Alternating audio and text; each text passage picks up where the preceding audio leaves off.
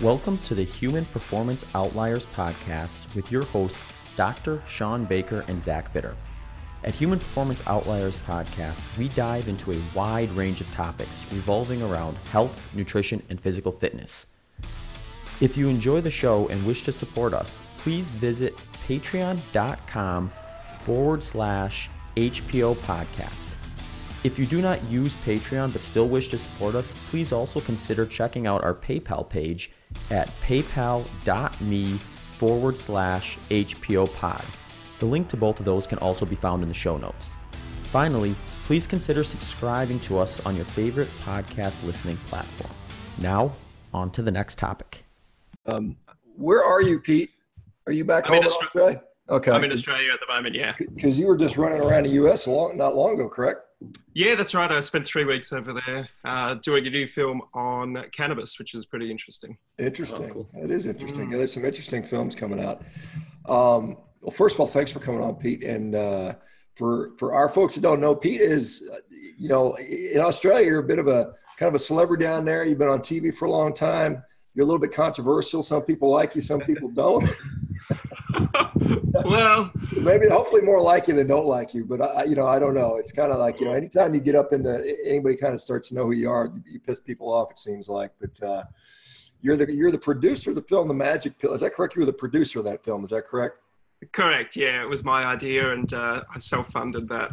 And so that's and you've done a wonderful service for probably millions of people. For those that don't know, and so it's exciting to get you on there. But it's kind of you share a passion for food, and I do too. Although I tend to eat the the kind that comes from cows mostly, but at the same time, it's very neat to talk about sort of that stuff. But can you tell us a little bit about your background for the people that just don't know who you are?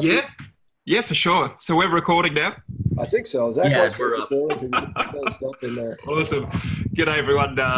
Pete here from Australia. 30 years I've been a chef.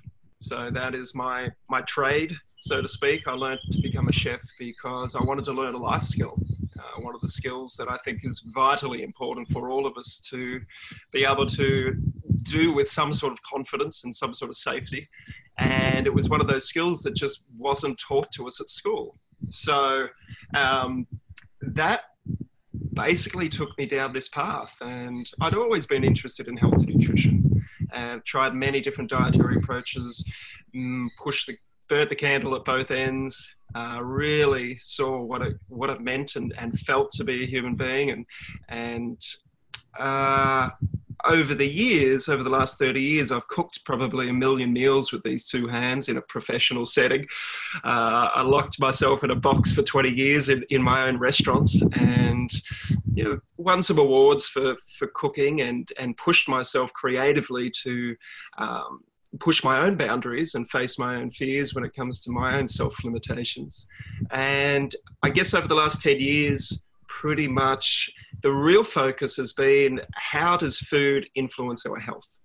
And that's why we're talking today. And it's an ongoing journey. I don't believe to know all the secrets out there, but each and every day we seem to be, getting closer to the truth, and I do want to preface this by saying that food is a very important tool for health, but it is not the be all and end all. As you know, there are so many different stories out there of people that adopt different diets, whether they're what we would call healthy and still seem to thrive off an unhealthy diet. And then we have people that are eating a really nutritious diet that still suffer from disease. So I think food is a vitally important thing that we really need to respect and understand.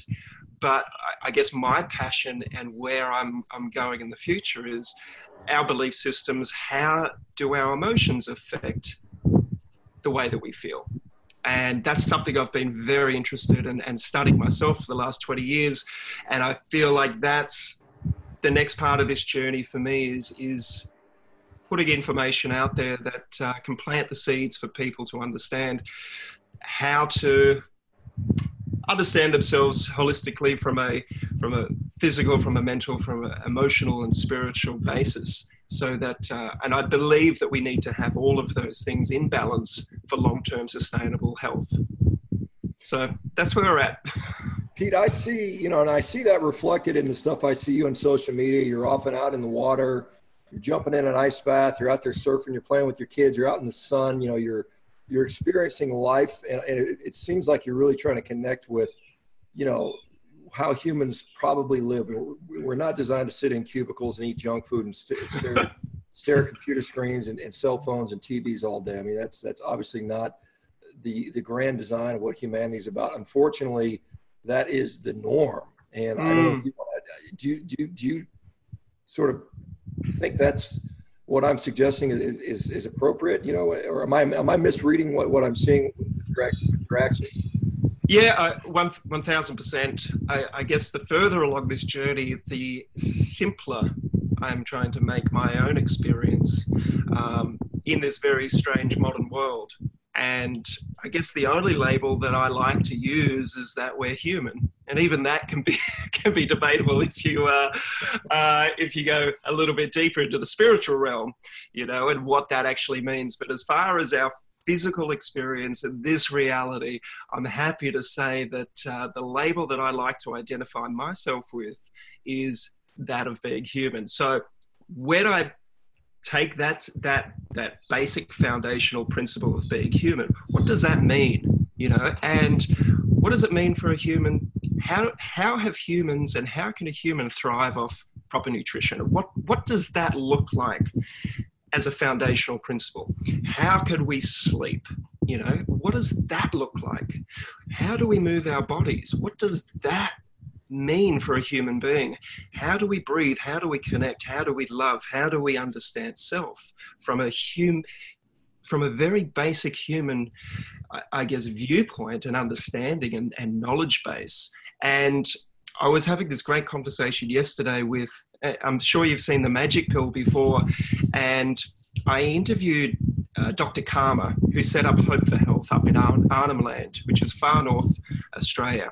And her retreat and the work that her and her husband are doing for the Yolngu people, which is the indigenous from Elcho Island up in Northern Territory, it's all about basically understanding what it means to be human and bringing that back. And we have so much wisdom with our indigenous cultures around the world, and we have so much wisdom with current modern science. And how do we bridge those things together? And instead of it being separated, how do we join ancient wisdom and modern medicine and modern science, so that it's not either this or that, but it's a combination of that? And that's what I'm fascinated about. And it's interesting, I just spent 3 weeks on the road in Canada and the USA for my next project, which is looking at the cannabis plant. It was basically called to me, and I always follow my gut and my intuition and my passion. And I knew very little about this plant going into this, and I reached out to my friends and mentors that have helped me on my own journey. I said, I'm being called to do a documentary about this plant. Who do I speak to? And I'll tell you what, 3 weeks is a very short period of time to do a deep dive into a subject. But what I learned in those 3 weeks is I know nothing about this plant, but there is so much to learn about it. And again, I'm not saying that cannabis is the magic pill or the magic plant to get us out of whatever disease that we have. But it seems to be a powerful tool for a lot of people, not only physically, but also emotionally and also spiritually. So I think it's definitely worth investigating and understanding how we as humans relate to nature. And from my understanding, it feels like this plant is actually calling us back to connect to nature from a modern world. We are so disconnected from nature. So that's my perspective and my observation with this really interesting plant. And I plan on, my intention over the next 10 years is to create films that I deem that are important. And going back to the start, talking about the things that we actually didn't get taught at school in the current system. So some of the ideas that I have for films is, one, to look at sex. What does that mean for a human being? because it seems to be something that we're very disconnected from. And we have belief systems in place that are either religious or social or whatever they are, that seem to be not based in truth. Education is something that I'd also love to explore because it seems that we're getting taught a lot of information at school, but how much of that is actual practical for us moving forward, you know, as human beings? Other avenues that we're looking for, I'm looking at doing is information about expanding consciousness. How do these plant medicines actually react with us as human beings, and what is the purpose of these psychedelic experiences that these plants hold for us? So interesting topics, as you said, maybe controversial, but coming from a standpoint of being human, I actually don't think they're that controversial at all. I just think that they require further investigation and further understanding. Yeah, Pete, I agree. And I think there's a lot of ways we can go with this. You know, there's a lot of doors you've just opened that we can go down. Let's further, when we talk about being human, what does that mean to you as you've been sort of ruminating on this, not to put a cow reference in there, but as you've been thinking about this and, you know, trying to, you know, really say, what does it mean to me to be human? And what does that mean to you right now in 2019? For me personally, my perception is, especially when you look at how social media is these days, we seem to be getting a lot of information through there and thrown at us and spat out. And I think it's a fantastic tool. And I feel like the need for people to express themselves is what is fueling this. And so let me try to put that into words of what it means to be human. I believe our only purpose for us as human beings is to express ourselves creatively. Now, what that means for Shawn Baker is very different than what it means for Pete Evans, what it means for any of the listeners that or viewers that are watching this or listening to this. So I believe that for us to have a fulfilling life is to express ourselves in whatever areas that we are passionate about. Some of them may be areas that bring up fear for us, and sometimes that helps us break down barriers and actually get to know ourselves better. I feel like we come into this world as basically, how do I say this? We come into this world with trust, love, acceptance, unconditional love for ourselves and others. And as we go through our years on this planet, we seem to bring up identities for self, which are based mainly out of fear and how to conform and how to fit in, how to please others, whether it be our parents, how to fit into our society, how to please our teachers. So we build up this identity of ourselves that sometimes is far removed from that original state of unconditional love, trust and acceptance. So how do we get back to that remembrance of self? And diet is a great tool for that. You know, you've seen it so many times, and I've seen you share so many of these remarkable stories of people reclaiming their health by following a carnivore, a keto, a paleo, whatever dietary principles there are. And for me, what I love about that, and it's not so much the individual health stories that motivates me or inspires me, but it's what happens once these people have the energy and the ability to wake up in the morning, feel engaged with themselves, feel that self-love. And I see nutrition as one of the easiest forms of self-love that there is. Just by simply choosing to fuel ourselves with foods that we know are anti-inflammatory, that are going to build strong health, sustainable long-term sustainable health. That to me is one of the ultimate forms of self-love. So if we can cultivate this self-love, what happens then is we become these people that live without fear, follow our internal or intuitive passions, And that to me is where the magic comes. You know, as you know, you've probably shared thousands of stories of people that couldn't get out of bed, had anxiety, depression, whatever it was, and 3 months later, 6 months later, even 2 weeks later of changing their diet, all of a sudden have a newfound lease of life. And so much so that those stories of putting cancer, type 2 diabetes, autoimmune diseases into remission, they don't actually sound miraculous anymore. Well, they don't to me.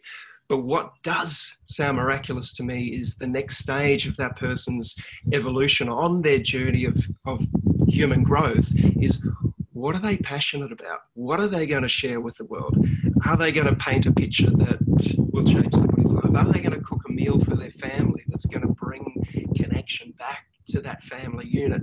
Are they going to volunteer at the hospital? Are they going to create something that they've always wanted to do, whether it be a movie or even just getting a pet, you know, from the pound or whatever it may be? That to me, that magic, that desire to live a full human existence without pain is what really excites me and motivates me. Because I would say, could you imagine the world living as fully expressed human beings, where fear didn't come into the play, where we could express our authentic being and self? That to me is utopia. And I don't think it's that crazy to think of that, you know. And I love this health movement, especially with nutrition, because it actually is one of the keys. And I honestly believe changing our diet is the simplest thing in the world to cultivate that self-love. Because then once you've got the energy and the passion and you can go and do things, it gives you a different outlook on life and about what you can achieve. You know, so many people think that you get to a certain age and you start to decline, you know, with your ambition, with your health. I'm only young, I'm 45, and I don't even think I've even scratched the surface of my own potential health, you know. I'm inspired by how you work out, Sean, you know, and that's one of my fears, you know, about my own body image. And that's something that I wish to discover about myself this year. I've already made it as one of my own goals. You know, I've been skinny all my life, and I understand why, because of the diet, you know. And, you know, it's what is possible. What will that mean to me? You know, what will it do to my testosterone? What will it do to my body? Because I know it will add years and vigor and everything else. So I'm on a journey like everybody else, and we're all on this journey. And I think it's very important that we understand that we're all individual people that are all connected very deeply. But Hey, Pete. we have to be very careful not to judge anybody and where they're at on their own journey at this particular point in time too. Hey, Pete. Yeah, you kind of highlighted one thing that I find interesting. I really hope you actually do end up doing a deep dive into the education side of things. I think that runs so parallel with a lot of the nutrition stuff we have, you know, going on nowadays. And, you know, I was a teacher for like 5 years, and one thing that always kind of perplexed me was more or less how complicated we made education when it could be very, very simple. And, you know, I remember back to like as a teacher going through like the standards that we would have, which were basically our guidelines of as what to teach. And it's like you'd have dozens of standards and then, you know, more sub standards under that. And it's like, well, kind of how do you tie this all together and make it something that's actually going to stick in a student's mind? And that never really came clear to me as a way to kind of do it the way it is set up currently. And, you know, the only thing I could really think of was that really I think we should just scale this back and teach a lot of these students kind of the fundamentals of things and just teach them how to be human, how to identify who they are, versus getting too deep into some things that, to be honest, a lot of these kids are never going to use again in their life. Or, you know, if they do learn it, they're going to forget it very quickly because they're going to be moving on to the next thing. And, you know, I think nutrition is one of those things. I can't tell you how many students I had who wouldn't be able to cook any meal, much less a healthy meal. And it's like, that's something that's super fundamental to their health and well-being down the road. And it's like we sort of bypass that more or less. And how beautiful is the carnivore diet for teaching people how to cook? Yeah. If you want simple, you've got simple there. And what a great starting point for somebody, you know.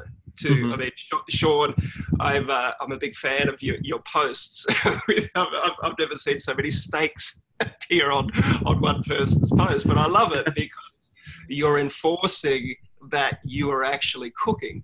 And to me, I applaud you each and every time you throw up your steaks, because it's that repetition, and it's that encouragement, and it's that inspiration that anybody can do this. And actually, if you want to be healthy, you know, have a look at this option. And seriously, it takes 15 minutes in a pan, depending on the size of the steak that you're doing. And I'm just a big fan of that sort of leading by example, you know. And going back to what you said earlier, Sean, is what does it mean to be human? And I try to use my social media in that aspect and give a glimpse of how I live my life, you know. And some people say I'm crazy because I share photos of my children on there and this, that, and the other. But, you know, for me, it's a snapshot of what I like to do. And I love to go surfing with my kids and play on the trampoline and cook with my wife and have a lot of fun and share those stories. And you never know.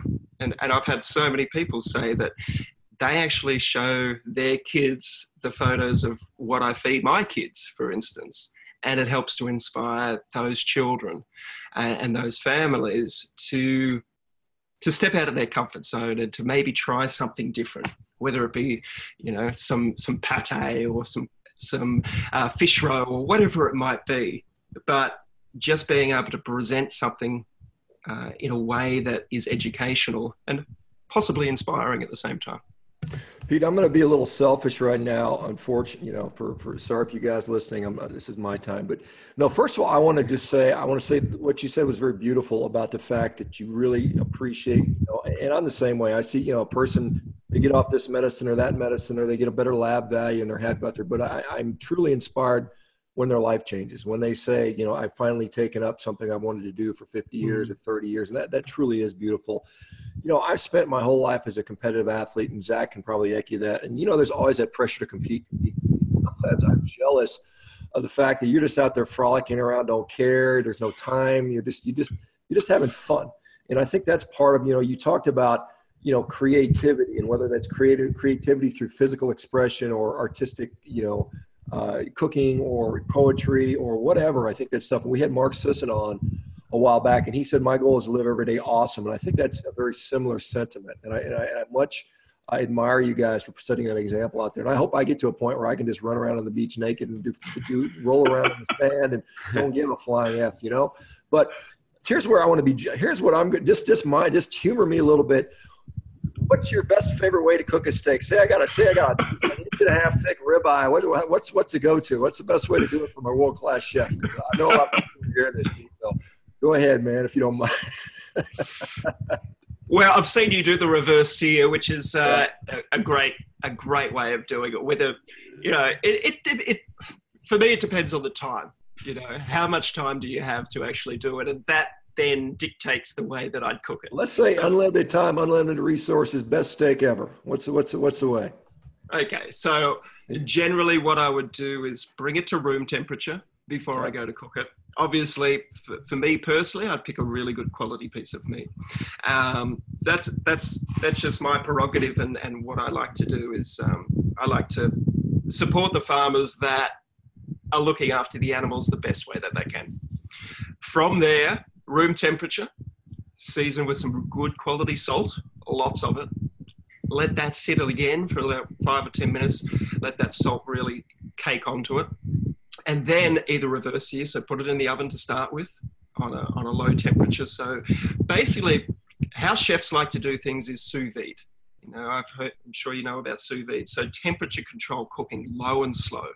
that retains all the juice, all the moisture, all the flavor. So you can do that two ways. You can either do it in a sous vide machine, which I tend not to do unless we're in a commercial situation in a restaurant, because that gives you consistency. But at home, low oven, put the steak in, let it come up to a good temperature, so it's basically pink all the way through. I like to eat my steaks rare to medium rare. That's just how I like it. And I'm a big fan of raw meat too. So in the summertime, I like to eat a lot of raw meat. In the wintertime, generally more braisers, curries, things like that. So going back to the steak, and then you could sear it in the pan afterwards if you want that beautiful caramelization, which I think steaks need.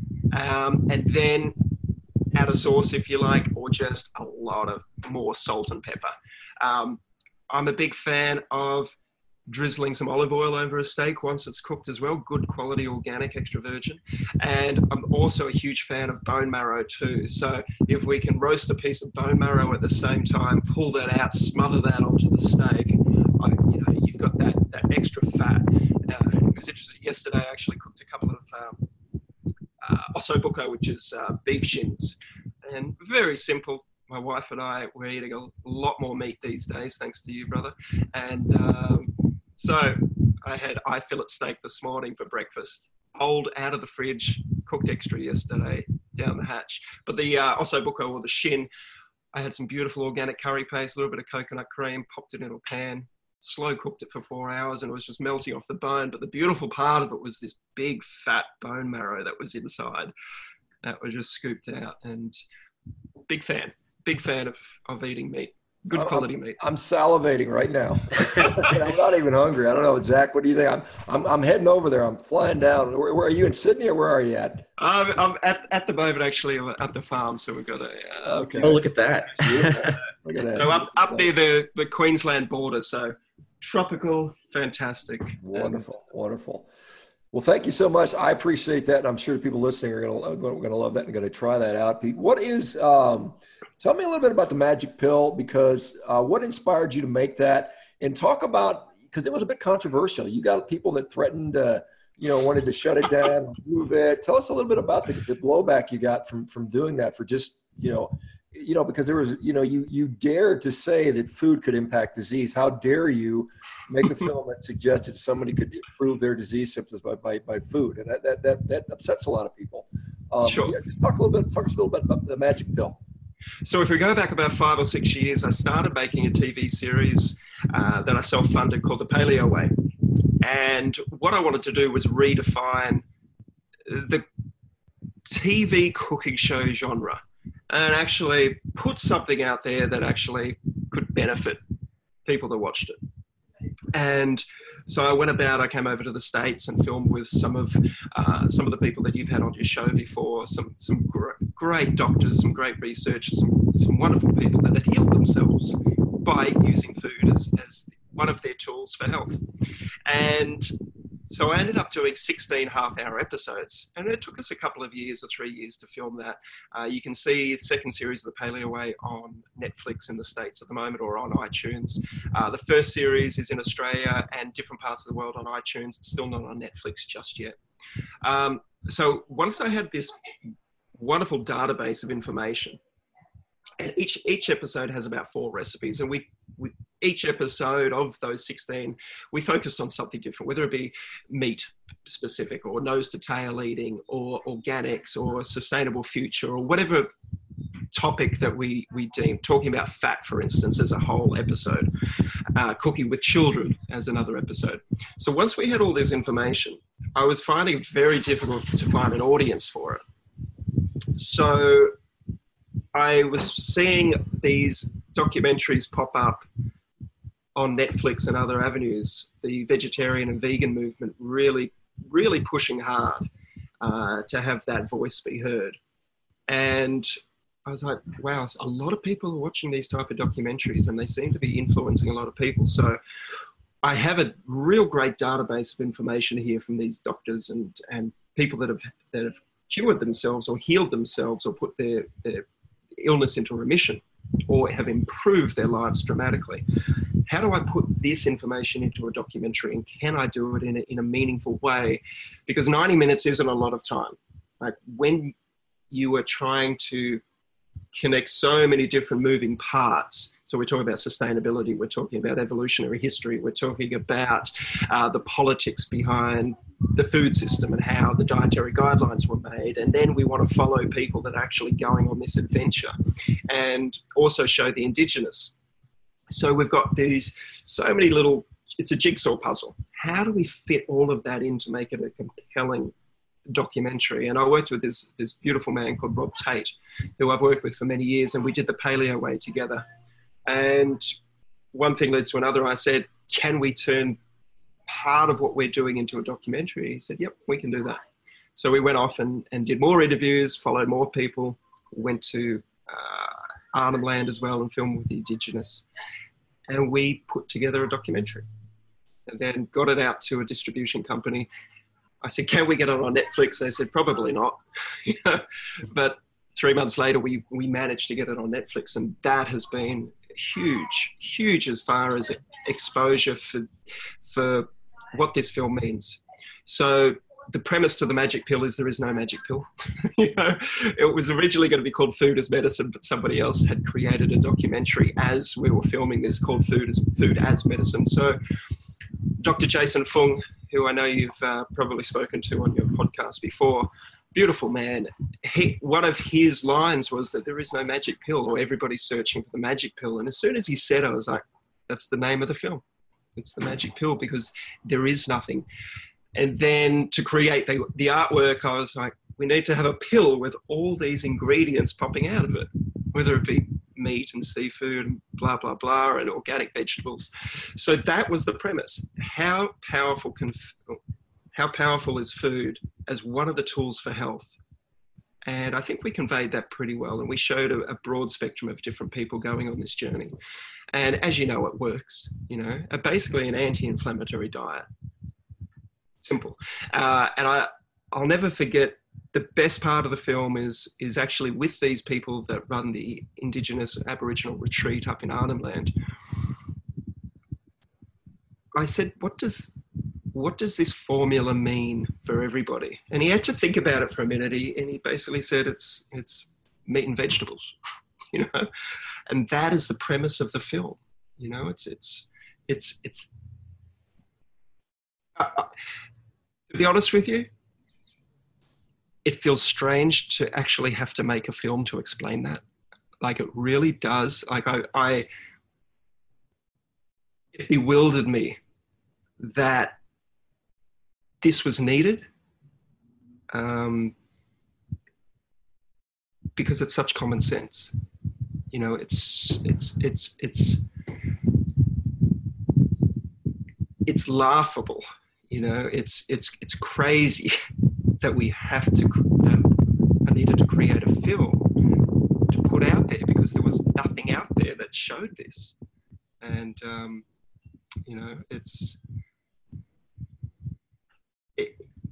I don't know where to go with that, but it did baffle me, and who knows what's next? I'm looking at this plant now and cannabis to see, and again I have that same question. What am I doing this for? Why am I making a film about a plant that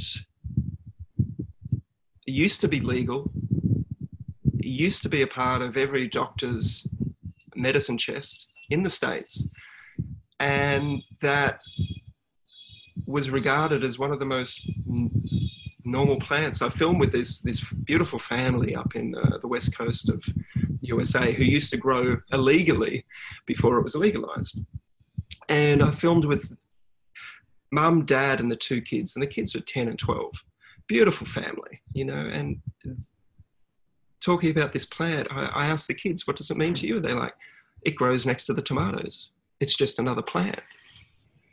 But the parents had to hide that for so many years, and they were crying on screen saying, we have to have our kids lie at school about what their parents did, to grow a plant that some would say is every person's human right to be able to grow their own food and medicine in their backyard.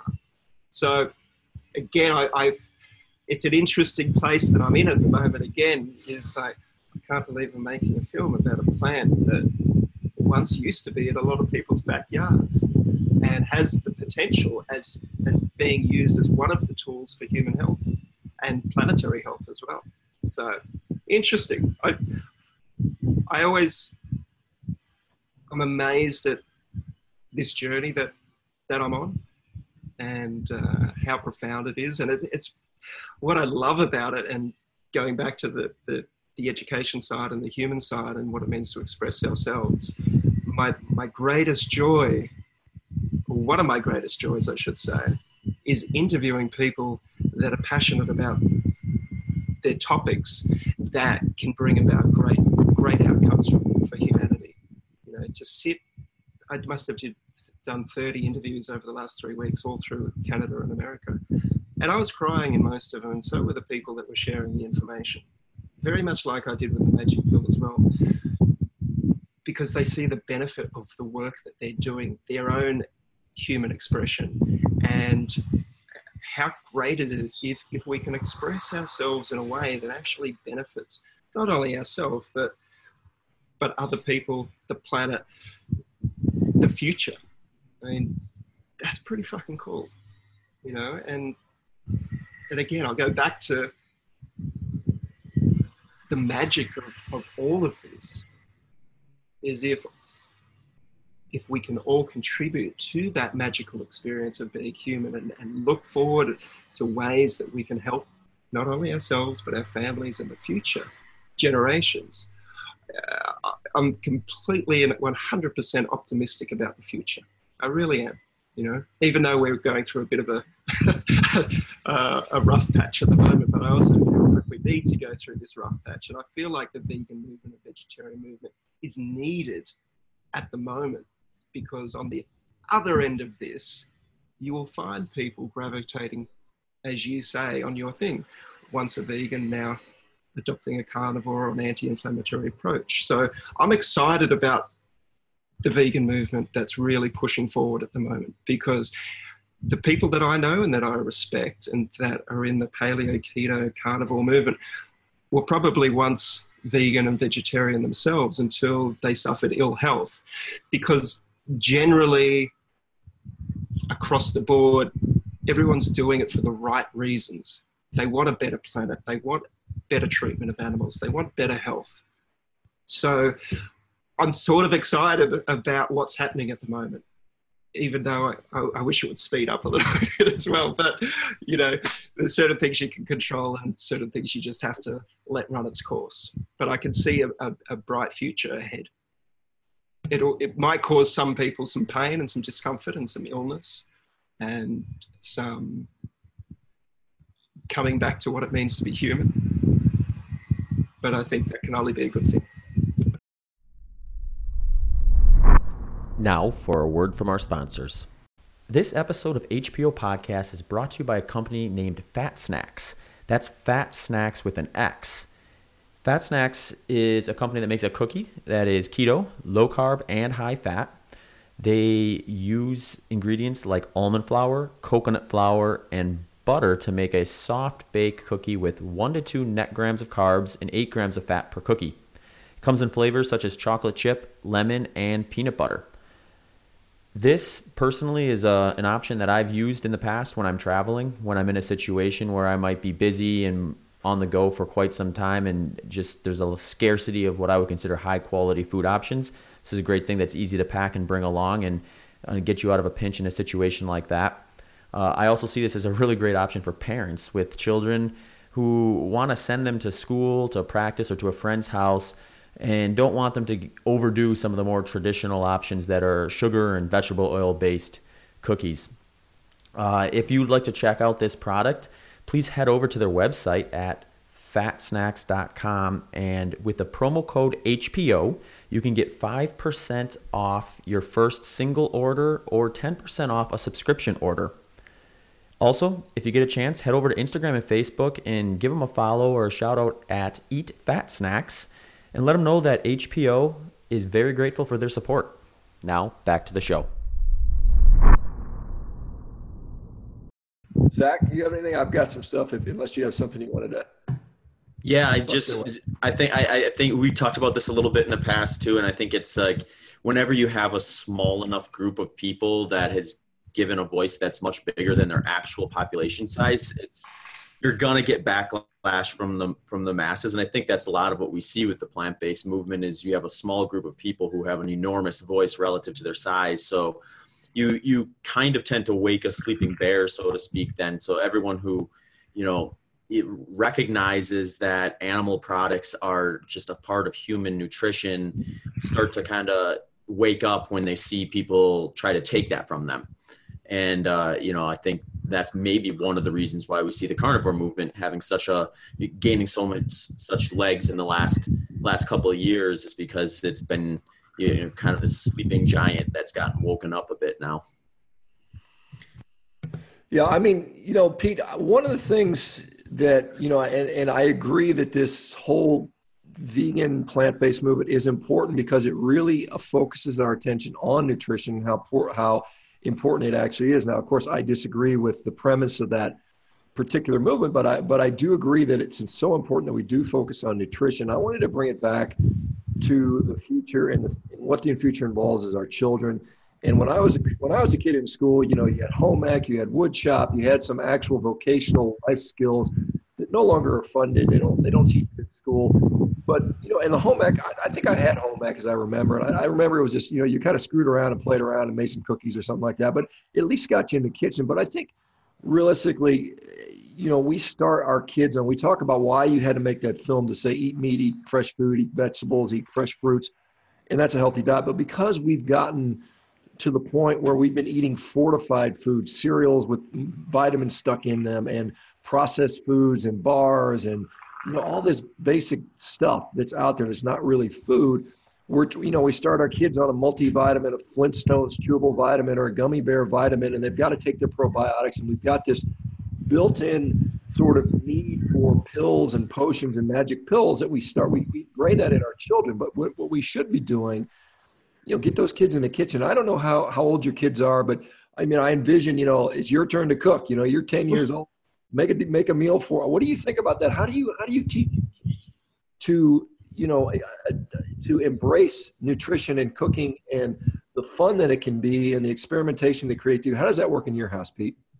Well, it's a great question, and it's an interesting one to ask a chef because I think most chefs, that have gone through this industry, and it's a wonderful industry. But I'll tell you what, I'm talking to a doctor here, so I don't want to compare my industry to yours, but from my understanding is both are very tough, So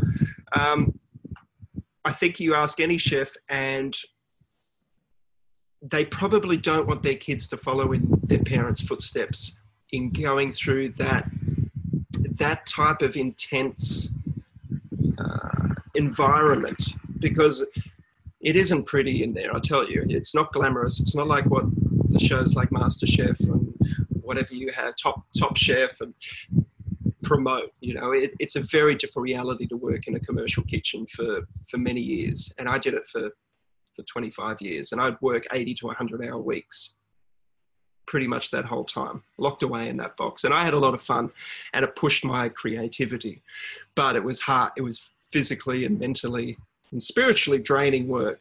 I'll just say, no one can really sustain an 80-hour work week in those conditions and believe they can be healthy long term. It hurt me. It hurt me in a way that I think I'm still recovering, to be honest with you, on many levels. So how do we bring that back to children and make food fun? I think the first key is doing the activities with them, whether it be shopping, whether it be fishing. I think fishing is a remarkable and very beautiful thing to do with the family, and I've done it before many times. But to be able to catch a fish and then choose to either put it back in and let it swim away, so they understand that we don't always have to kill everything. But then on the flip side of that, to be able to catch a fish that we can go home and cook this in the next hour or two and actually experience that whole cycle of life as well is very profound. And whether we take our kids to a farmer's market or actually out to a farm to see how things are grown, I mean, my advice is always just get the kids involved in a way that it doesn't seem to be forcing them to like something, just having them aware. It could be as simple as, I've got a herb garden, and my wife and I have a herb garden, and whenever we make breakfast, we'll do some eggs, and my daughters love chives. I go, can you go pick the chives outside? And it's funny because if I was to get the chives, I'd do a chef amount and do a small sprinkle. Whereas the kids, when they go and get the chives, they'll get the whole bloody bunch of it. And because they've picked it and they were involved in it, they chop the whole thing up. It's more chive than eggs. But they feel that they've had an input into the dinner, and it can be as simple as that. It can be peel a few cloves of garlic or whatever it may be, or come to the stove and learn how to cook a steak. It doesn't need to be difficult. So I think awareness, and I don't ram it down my kids' throats, because I also am very conscious as a parent that I don't create little versions of me. I'm so cautious about that, because I think it's every parent's responsibility to step back as much as we can and let our children develop their own unique passions and talents and abilities without trying to conform to what we want them to be or what we like them to be. So as far as the cooking side, I'm probably the other side of that, where I'm like, I want them to be kids too, because they're under so much pressure with homework in this crazy world that they live in these days, where they go to school. And once upon a time, like when I went to school, I'd go for a surf before school. I'd go to school. Then after school, I'd go skateboarding. I'd go for a surf. And the homework was there.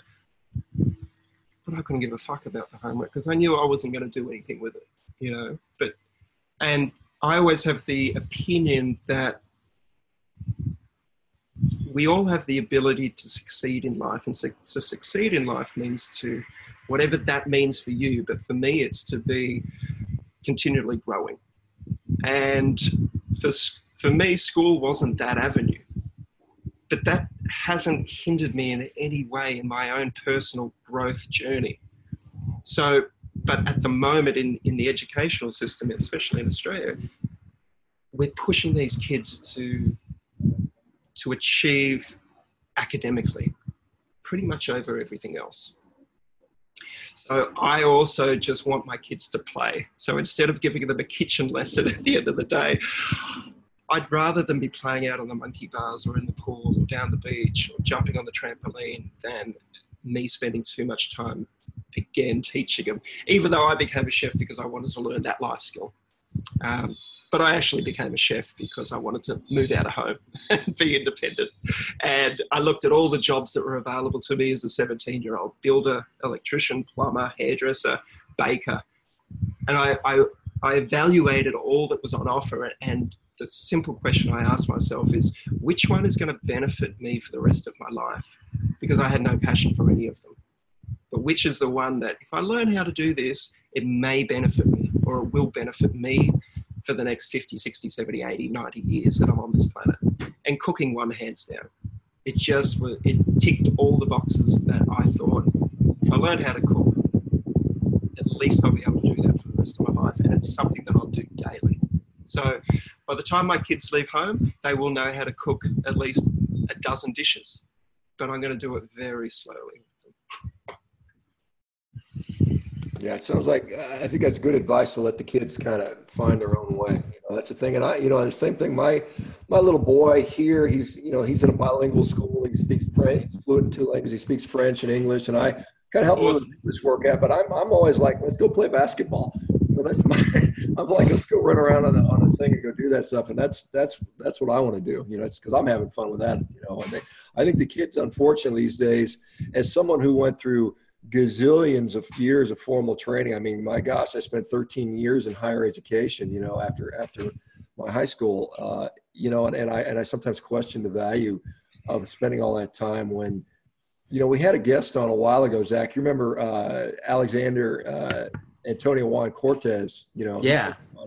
We just talked about, you know, is college even that good of a deal anymore? I mean, it's because, like I said, I think you learn the basics of how to learn. You know, that's what school can teach you. You learn how to learn stuff, and then you develop interests and passions, and then you can use, you know, you can foster those things and educate yourself. And there's so many resources now. I mean, we have, you know, just with a phone, you've got access to the entire world's knowledge base, you know, 24/7. So, you know, I kind of sometimes, you know, question a little bit about how much value we put on, you know, getting perfect grades, getting into the school, and going to college, and having this path. When, you know, like you said, there's a lot of ways to be happy. There's a lot of ways to be human, and you know, you have to be able to do something, but you've got to also just truly have a passion and enjoy it.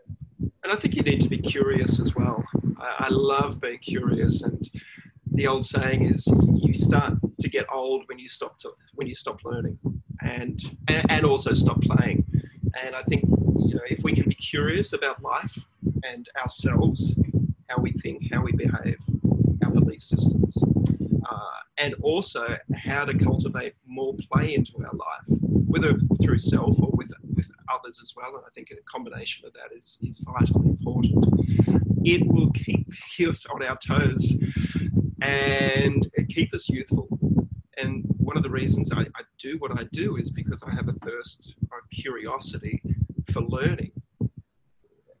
And I didn't as a kid at school. You know, it didn't interest me at all. I just wanted to play as a kid. But it's interesting as I get older, you know what? I want to understand how that works.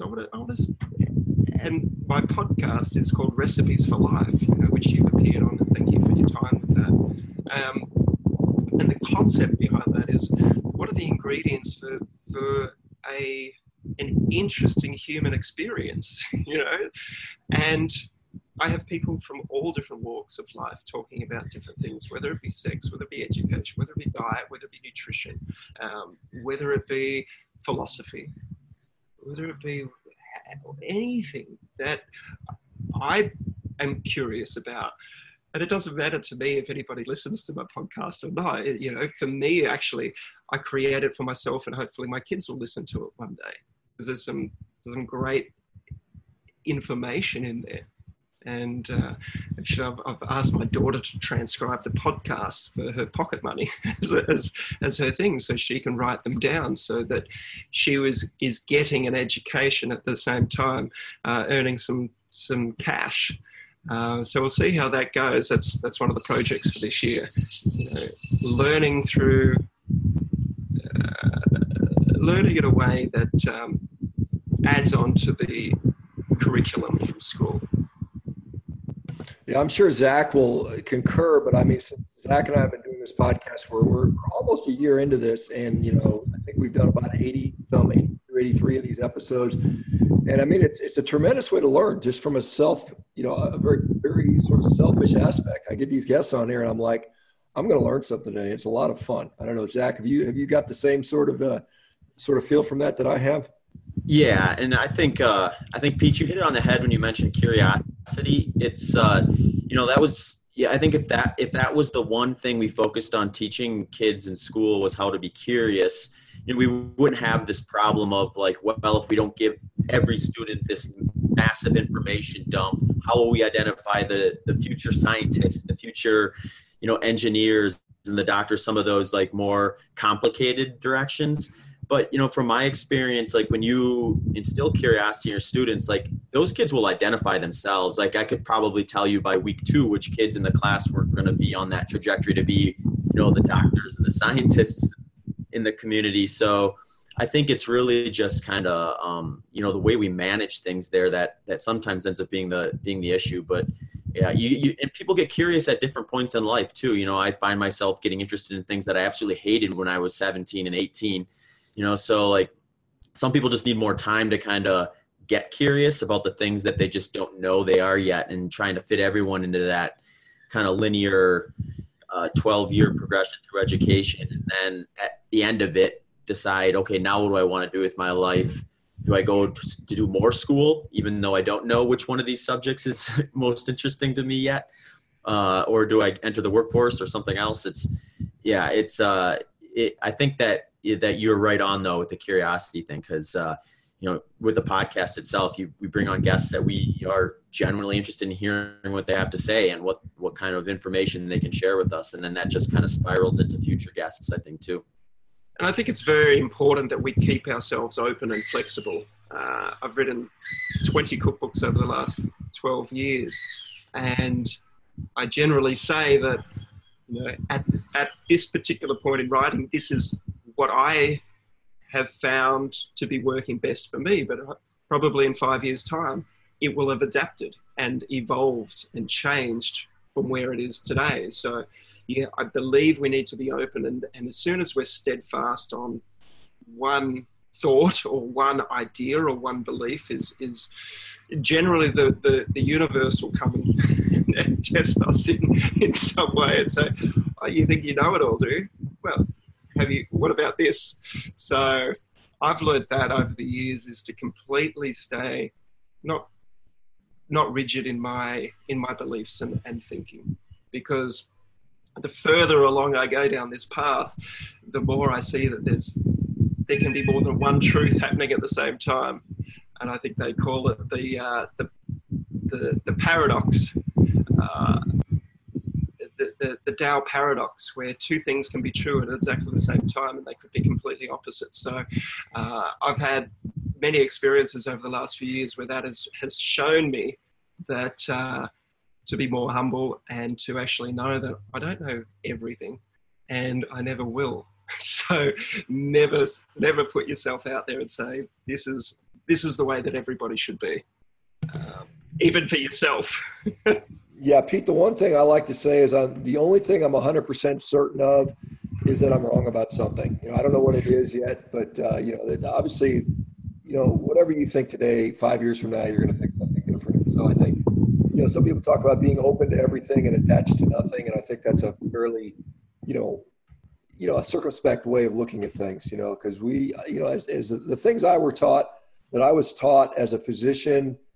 And I can imagine all these surgeries I've done on people, and then 10 years later, they're like, no, those didn't really work. And they didn't really, we now have more data. I'm like, well, what do? You're like, well, you kind of like, you do what you know at the time. And then when new information comes along, you have to be willing to adjust and adapt to that.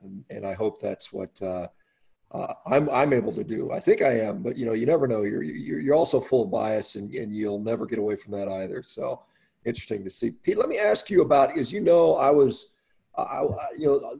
TV show from Australia interviewed me a few weeks ago, and I know you and I chatted about that a little bit. And the reason for that was they wanted to get a perspective. I know they talked to some vegan activists, and they talked to me and some other people, and they kind of went back and forth. But they're really, because I guess in Australia, there's been a lot of conflict between some of these activist folks and some of the local farmers. What are you seeing? I mean, what are your thoughts on that sort of situation? I think people are striving for an identity. I think purely, again, coming back to being human, people are trying to find sense in their life. So they attach themselves to some sort of ideology that makes sense to them at that particular point in time. And they find some sort of comfort in that tribe or that belief system.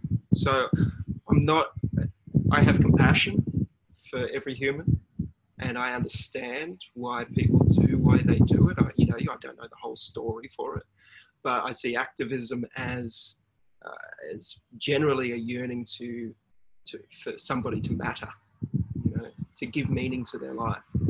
So, is it wrong that people are being activists and shouting at somebody and calling for somebody to do something differently? You'd have to look at the whole picture and why that person is at that particular point in their life. And I think you'd probably get a better understanding of why that person may be at that particular point in time doing that action.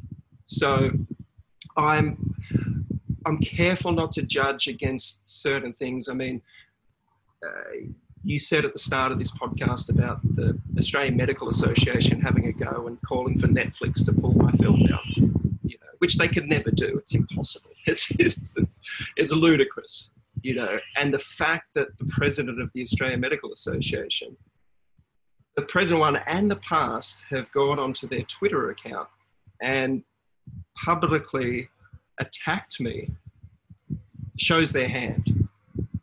It really does. I mean, who in their right mind, as a leader of a professional organization of doctors, right, who I would deem to be a very intelligent group of people, why would somebody lower themselves to publicly try to humiliate another human being on their own social media? Well, actually not their own social media, but the Australian Medical Association's social media. What does that mean? And I don't see it. I don't take it personally because it's. Are they protecting their own interests? Are they frightened that potentially this has the capacity to change people's outlook on health? I understand there's a big industry behind that revolves around people being sick a lot of the time, and addicted to certain pharmaceuticals. Does what we present challenge that? I dare say it does. So for them to go out there and be an activist for their organization, because I've never attacked anybody in any way. I don't go onto the AMA's page and say, you guys are doing this and that wrong. I don't go onto a vegan page and say, you guys are crazy. It seems to come back to me from all different walks of life to challenge or to have an opinion on what I do, which is very strange because it's not reciprocated. But again, then I look at it and I go, okay, well, you have to understand that we're all mirrors for everybody. So I present myself in a way, and I believe I present myself in a truthful way, and that potentially can bring about other people's issues in themselves, which they feel the need to respond in a way that maybe they'll regret down the track, or maybe they won't, or maybe it'll be a catalyst for self-growth for them, and I'm happy to be that person if that's what I am for people. I don't have the answers. It seems, for some reason, I seem to be very controversial. As you said, people like me or don't like me. And it's interesting when I read an article like that, people love him or hate him. I was like, why does there have to even be that as part of an introduction? And it's interesting because I get a lot of emails and messages daily over the films or the TV shows. And the funniest ones are the ones I love the most is, Pete, I just want to write this to you because I always thought you were a bit of a dickhead. Well, okay. Have you met me before? Have you actually sat down and had a chat with me? But that's okay. People have their judgments already.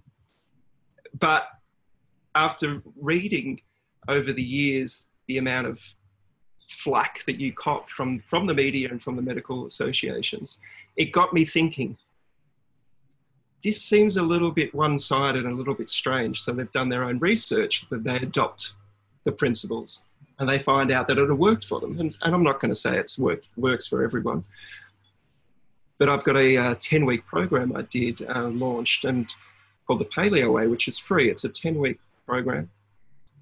And it's completely free now. And I've had 100,000 people do it. And out of that 100,000 people, do you know how many emails I've had from people that have said that it hasn't worked for them?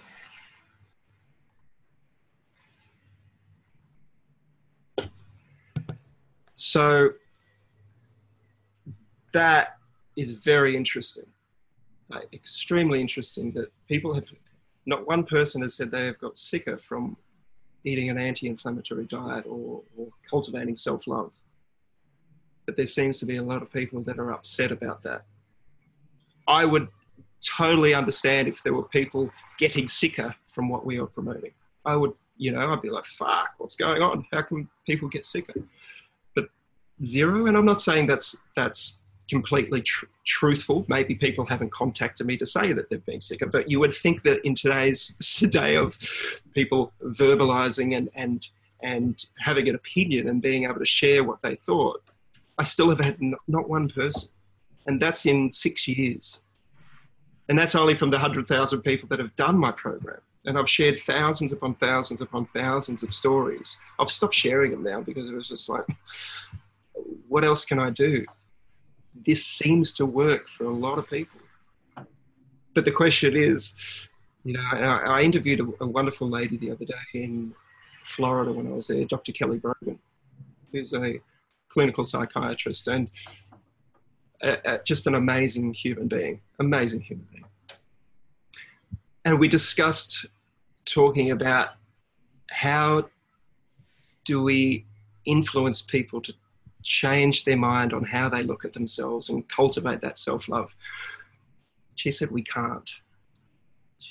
She said, all we can do is hold space and lead by example. And if we hold that space, then people will move forward if they choose to, or they won't.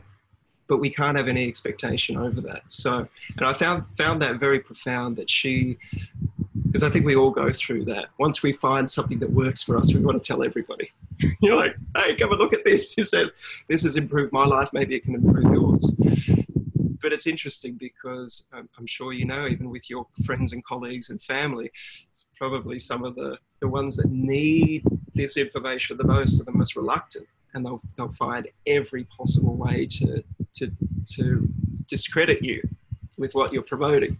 They'll bring study after study on this and that. It's like, okay, well. So the only thing we can change is ourselves, and I think that's a fucking good place to start. It's ourselves. and have no expectations on anybody else and no judgment on anybody else, and let them be their unique selves and express themselves however they need to, whether it's the vegan activists, whether it's the carnivore promoters, whether it's the keto, whether it's the pharmaceutical industry, whether it's the cannabis lobbyists, whatever it may be.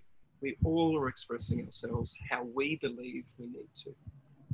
And that was always going to change.